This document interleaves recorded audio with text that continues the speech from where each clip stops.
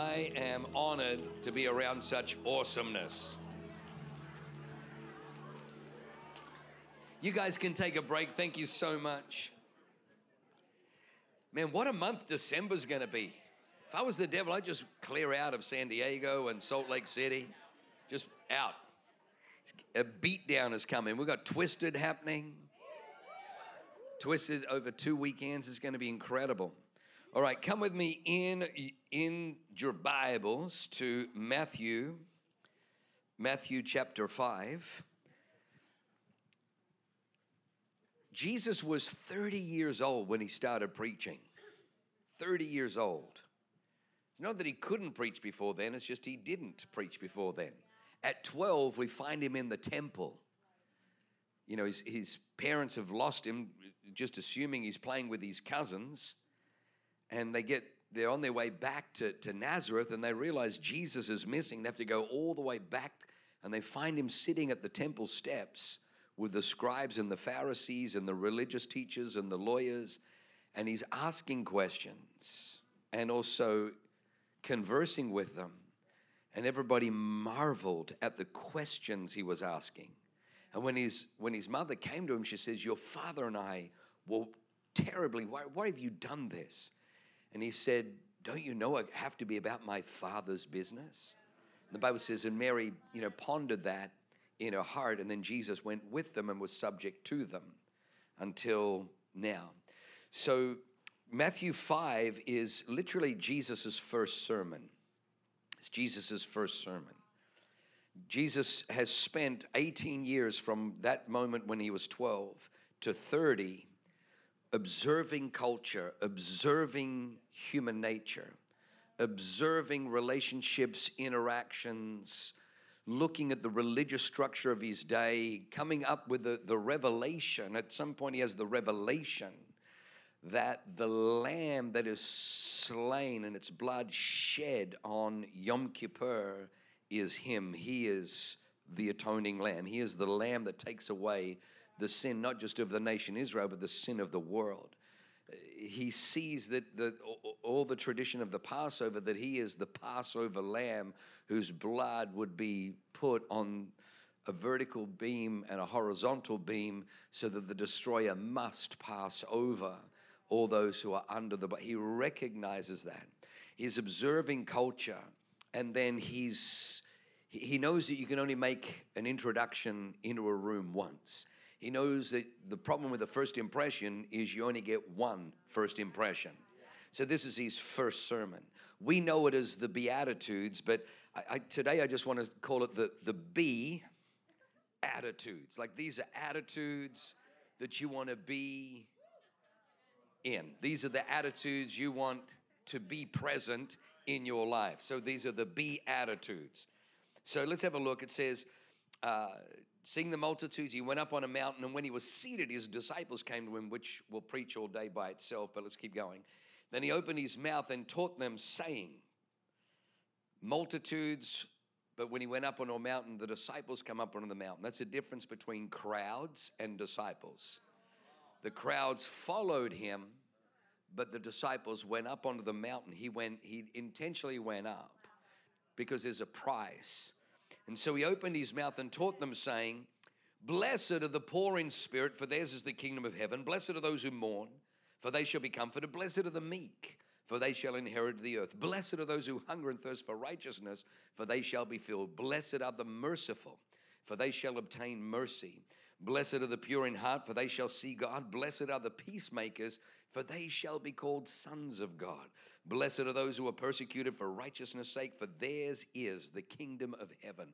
Blessed are you when they revile and persecute you and say all kinds of evil against you falsely for my sake. Rejoice and be exceedingly glad, for great is your reward in heaven, for so they persecuted the prophets who were before you.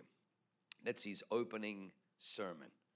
That's his opening statement. That's his opening introduction. The very, very first one is, number one, is poor in spirit. Poor in spirit. So blessed are the poor in spirit. I just need you to understand that we have to always be careful. The second commandment is thou shalt not make for thyself an image, a God that you've fashioned on a perspective of heaven or something in the earth or something under the earth. You and I actually don't get to fashion God the way that we would prefer God to be. Right now, there are people who, would prefer a DeSantis over a Trump because, Trump, just he's so brash and, lacks decorum in some. I'm just not sure if he's president. You're going to hear all of those things. Winston Churchill slept until noon most days. And then when he did finally get up out of bed at noon, would have a bath, would run a hot bath and be in the bath for hours with a cigar and Scotch whiskey. And his secretary would sit behind, on the outside of the curtain as he would just dictate to her, "Never in the field of human conflict has man ever defeated." And so he would just dictate to her, and he ran everything. The constant criticism of Winston Churchill.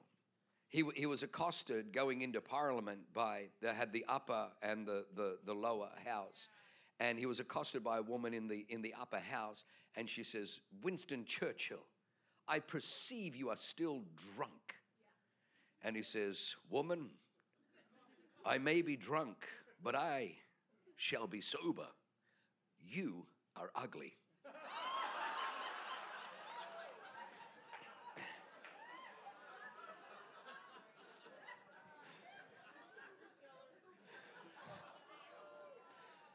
The truth is, we know that Chamberlain was presidential, had decorum. But presidential and decorum can't take down a Nazi war machine, can't take down an Adolf Hitler. Please don't be fooled by the spirit of the age. The spirit of the age wants you to rally against the warrior, because right now we're in a wartime and we need a wartime king. We don't need a peacetime king. We need a wartime king. We need a warrior. I keep meeting people. Well, DeSantis. No, they know they can defeat DeSantis. They can't defeat Trump. That's why even right now they're trying to pass legislation to block Trump from running. Because the World Economic Forum, the CCP, the globalist agenda know that Trump is going to destroy their plans. Let me go out on record and say this: Trump is the one that God has anointed to save in our generation. And as it goes with America, so goes the world. If America falls, the world falls. They know that. That's why they installed this puppet, this bumbling, basement-dwelling Biden with severe dementia, because they don't need him to think. They don't need him to reason. They just need his pen to sign. They just need his position. So we live in a time where I keep hearing about, we know that Jesus, was with the poor, and Jesus' heart was with the poor. And absolutely Jesus cared for the poor. But as I read through the scriptures, I struggle to find where Jesus spent the entire day with the poor. I struggle. And so I'm just saying all of that to say, just be careful that you don't buy into the woke narrative that is a God that, with a small g, shaped by the spirit of the world, that they say to you, listen, if you will serve this Jesus, if you will proclaim this Jesus, then we'll leave you at peace. We won't persecute you. Charlie Kirk said that a lot of churches were tempted to put up the LGBTQ rainbow flag because it was like the blood of the Passover lamb, so that Antifa would pass by your church and not burn it to the ground or break windows or graffiti it if they saw it was like the blood with the destroyer passing over. The only banner over us is his love. The only banner over us is his blood, his righteousness. Somebody say amen. All right, so let me give you a couple of. The first one, the Bible says that blessed are the poor in spirit. Blessed are the poor in spirit, for theirs is the kingdom of heaven. I want you to know it doesn't say blessed is the poor in pocket. Blessed is the poor in spirit. What does it mean to be poor in spirit? To be poor in spirit means that you recognize that I need spiritual nourishment. I need spiritual enrichment. I need spiritual prosperity. I need spiritual enlargement. In Ezekiel 33, verses 31 and 32, it's interesting. God says to Ezekiel, who's a prophet, he says, let me just tell you what's happening. My observation is, so my people, they come pretending. They come to church pretending to be sincere, and they sit before you. They listen to your words, but they have no intention of doing what you say. Their mouths are full of lustful words, and their hearts seek only after money. Next verse. But when all these terrible things happen, and you are very entertaining to them, like someone who sings love songs with a beautiful voice, or plays live or fine music on an instrument. They hear what you say, but they don't act on it. Now, I love the fact that we have great entertainment, and I want to be entertaining. The word entertainment literally means to capture and hold the audience's attention for an extended period of time. So we teach all of our pastors and all of our leaders, if you're up there communicating a message, be entertaining. Be entertaining. Make sure that you're capturing and holding your audience's attention for an extended period of time, because you're trying to, get some points out. You're trying to get some truth out. You're trying to get them. But it's interesting. It's not about the God isn't rebuking Ezekiel for being too entertaining. He's saying, listen, the culture, the backslidden culture of this generation, and this is why they're in captivity, and this is why they're being wiped out, and this is why they're being scattered, and this is why they're losing things rather than gaining things. It's because they come to church just to be entertained. That was a great sermon. How funny was that? But they don't come listening to apply to their lives because they're not poor in spirit. They don't recognize that these laws are laws of life. Come with me to Psalm 112 and have a look what David writes about the word of God. He says, how joyful are those who fear the Lord and delight in his commands. Their children will be successful everywhere. An entire generation of godly people will be blessed. They themselves will be wealthy, and their good deeds will last forever. I love it because I got kind of a little rebuke a couple of months ago from another pastor in our city telling me that, the reason that Awaken Church is growing and his church isn't growing is because I violate 1 Timothy 4:7 or something like that, where I teach godliness for gain. And I'm like, well, what does that mean? He goes, well, you teach that, if people are godly, then they gain things. And I'm like, but that's what the Bible says. I set before you life and death, blessing and cursing. Therefore, choose life and it may go well with you. Like, what? Meditate on my word day and night. Do not let it depart from your mouth, but, be strong and courageous. Meditate on these words, and surely you'll make your way prosperous and you'll have good success. I'm like, what part of? But anyway, it's like there's just like this stinging rebuke, and he pulls the scripture out of context. So I just want you to know that it was the word of God that rebuilt my life. It was the word of God. I'm telling you, I'm not smarter than the word of God.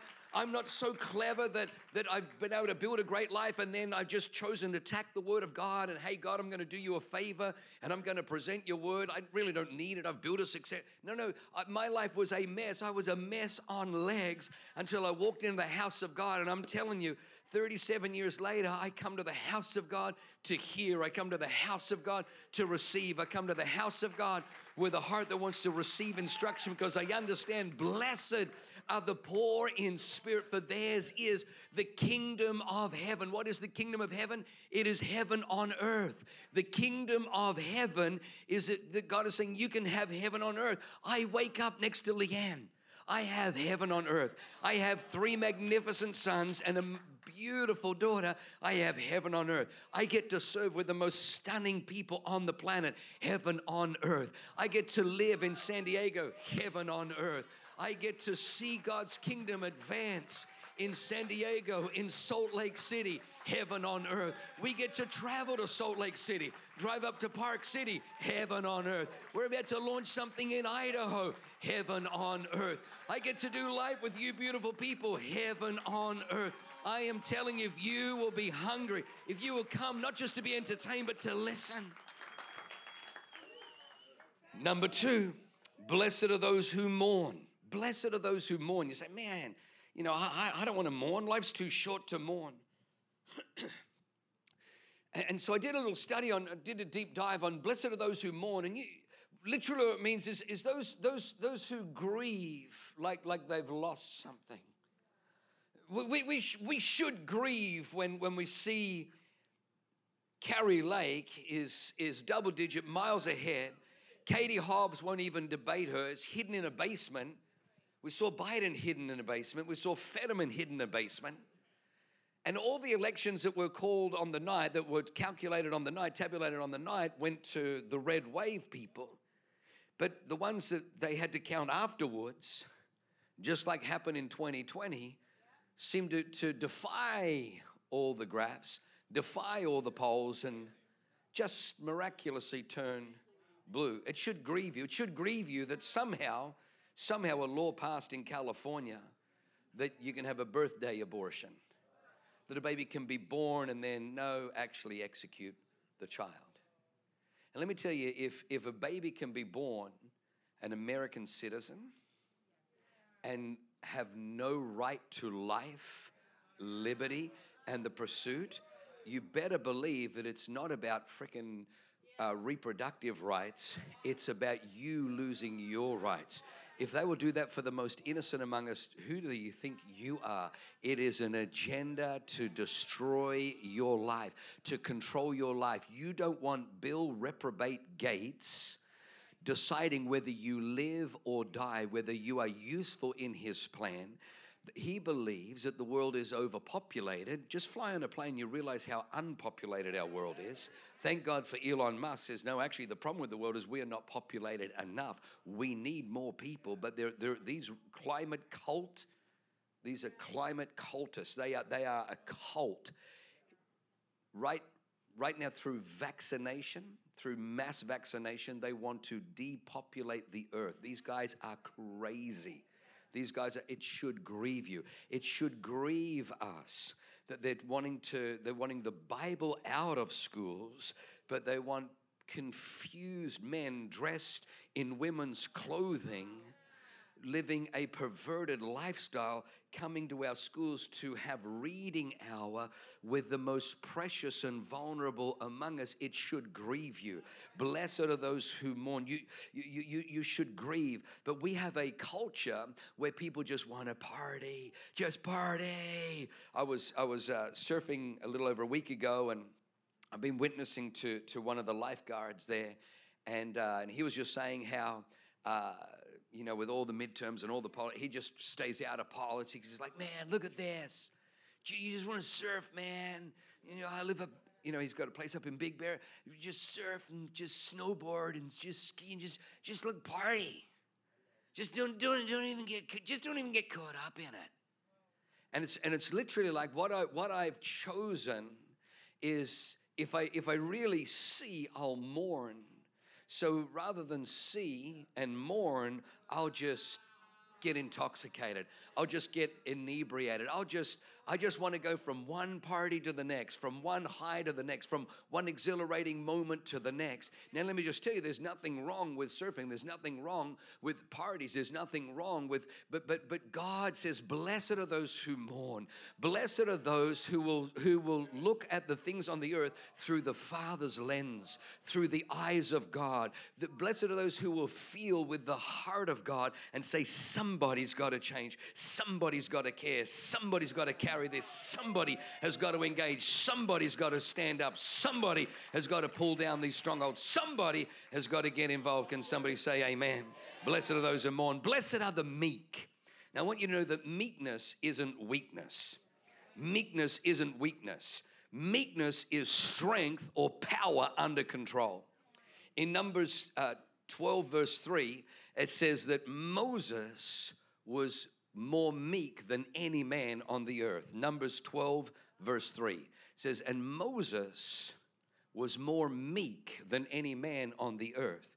In other words, what they were saying, they were saying that nobody had more power in his hand and yet was more benevolent and kind. He had a stick that could part seas. He had a stick that could turn water into blood.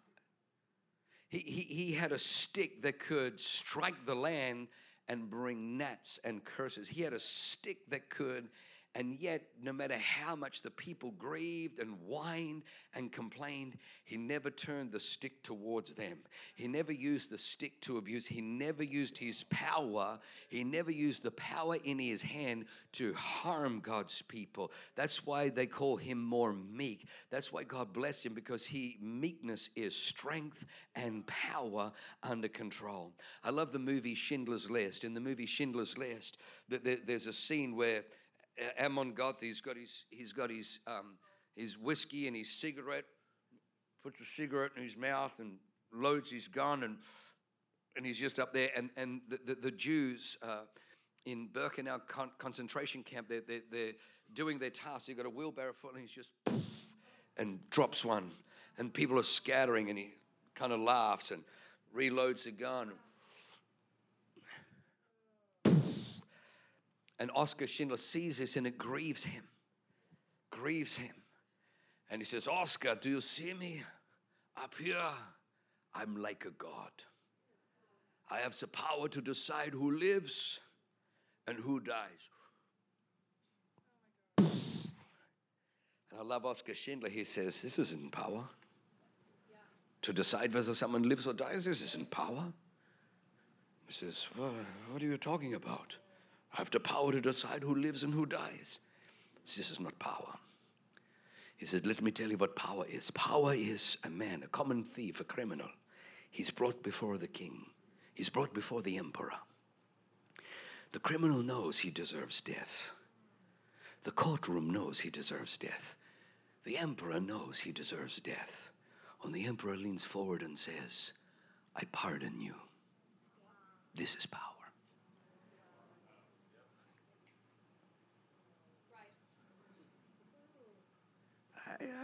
I've been watching you. You drink, but you don't get drunk. I watch you. You have changes Amon Gothi. For the next few scenes, it changes him. We have power. Blessed are the meek, power under control. How easy it is to curse. How easy it is to tear it. How easy it is. Self-control, the ninth fruit of the Holy Spirit. Number 4, those who hunger and thirst for righteousness.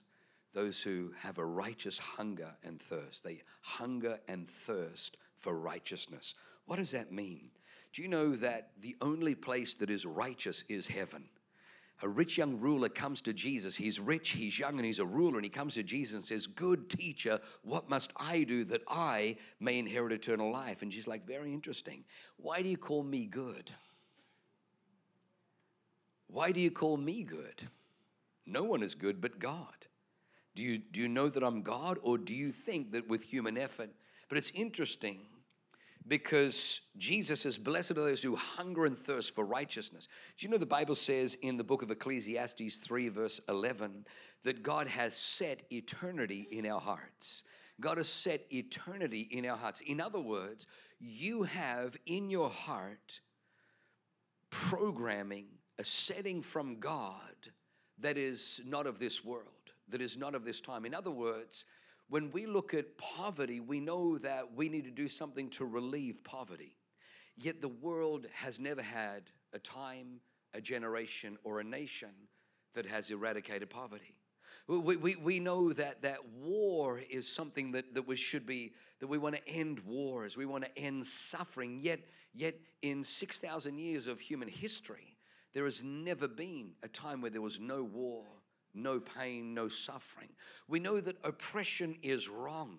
and exploitation is wrong. And yet in 6,000 years of human history, we have never seen a time where exploitation and suffering and oppression was absent from the planet. But God has set eternity in our hearts that even though we've never heard, seen, felt, tasted, or experienced it, we know that there's an ideal that comes from God.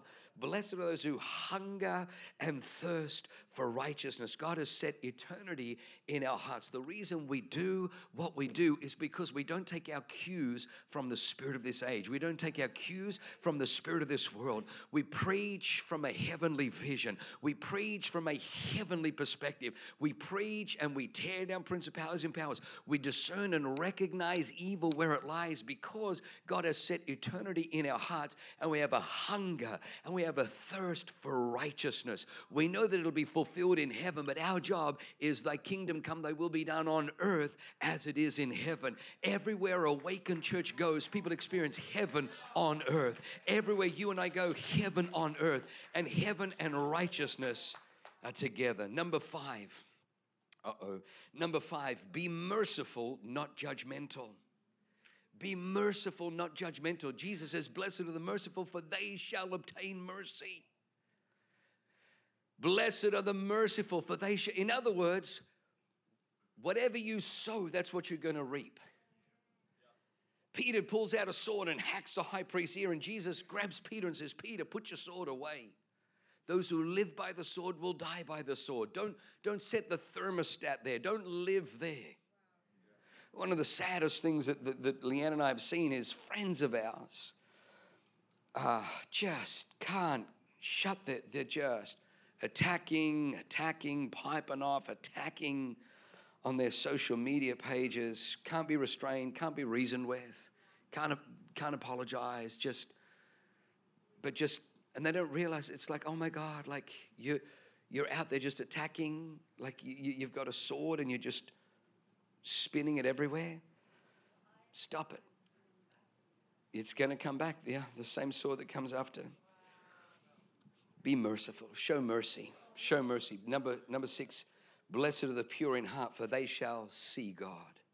Blessed are it's the condition of your heart that determines the clarity. It's the condition of our hearts that determine the clarity of how well we see God in our lives.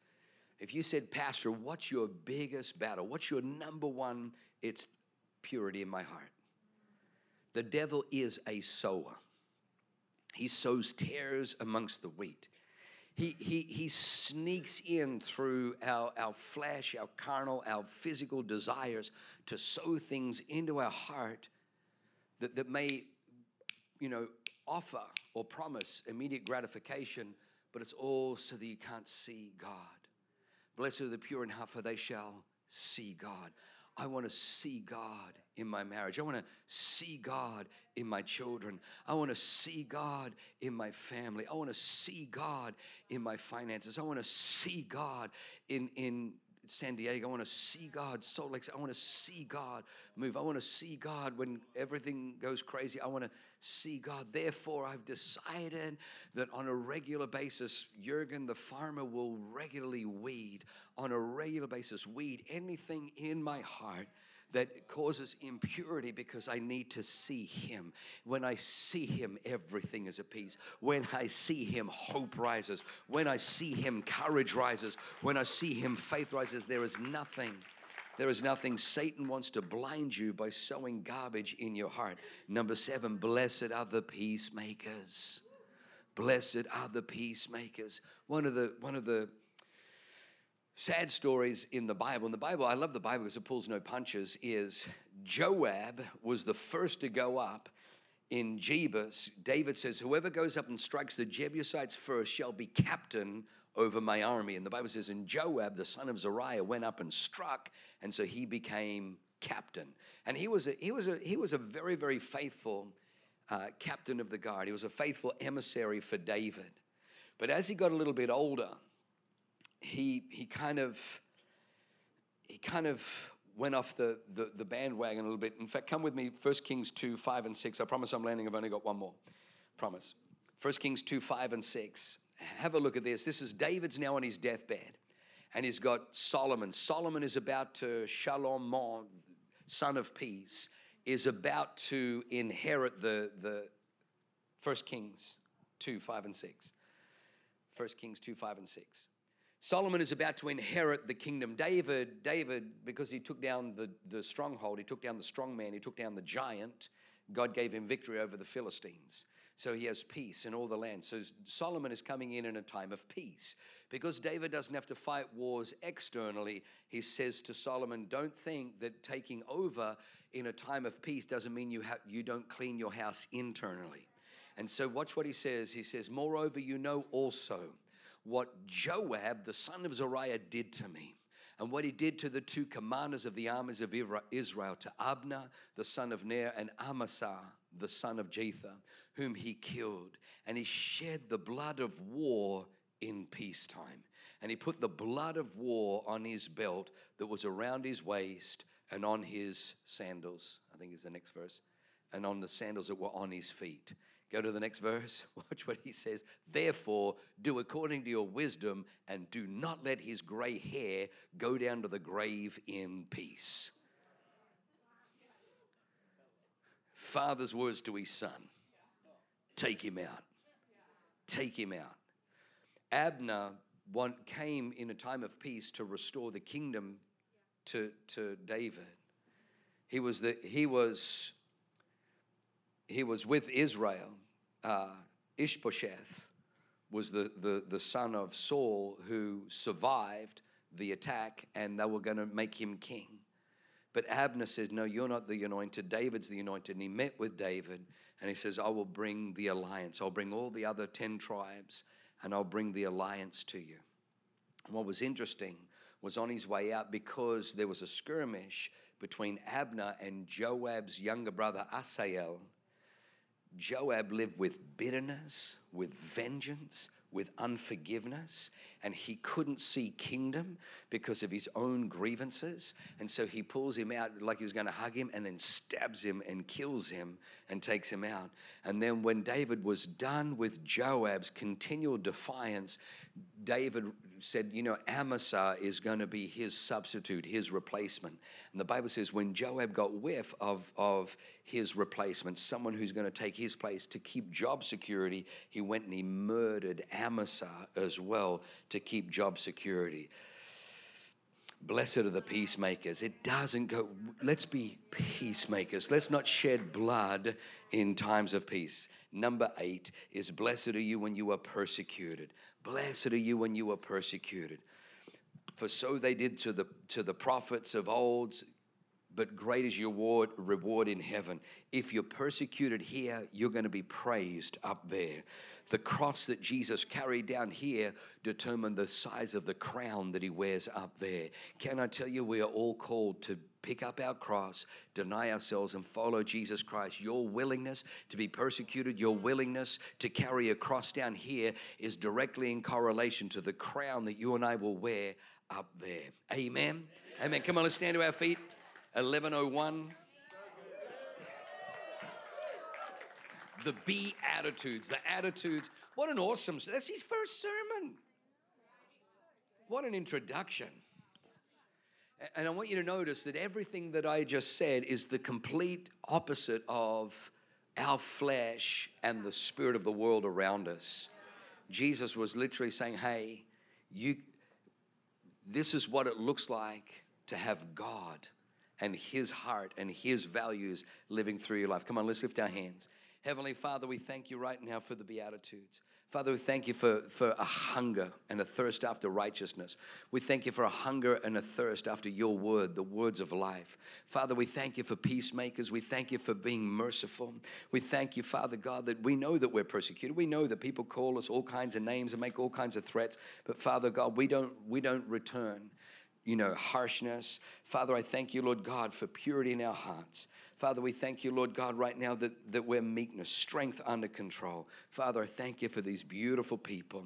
Father, let us glorify your name as we bring your kingdom to earth everywhere you send Awaken. In Jesus' name, everybody said, amen. Come on, welcome Pastor Tom as he comes.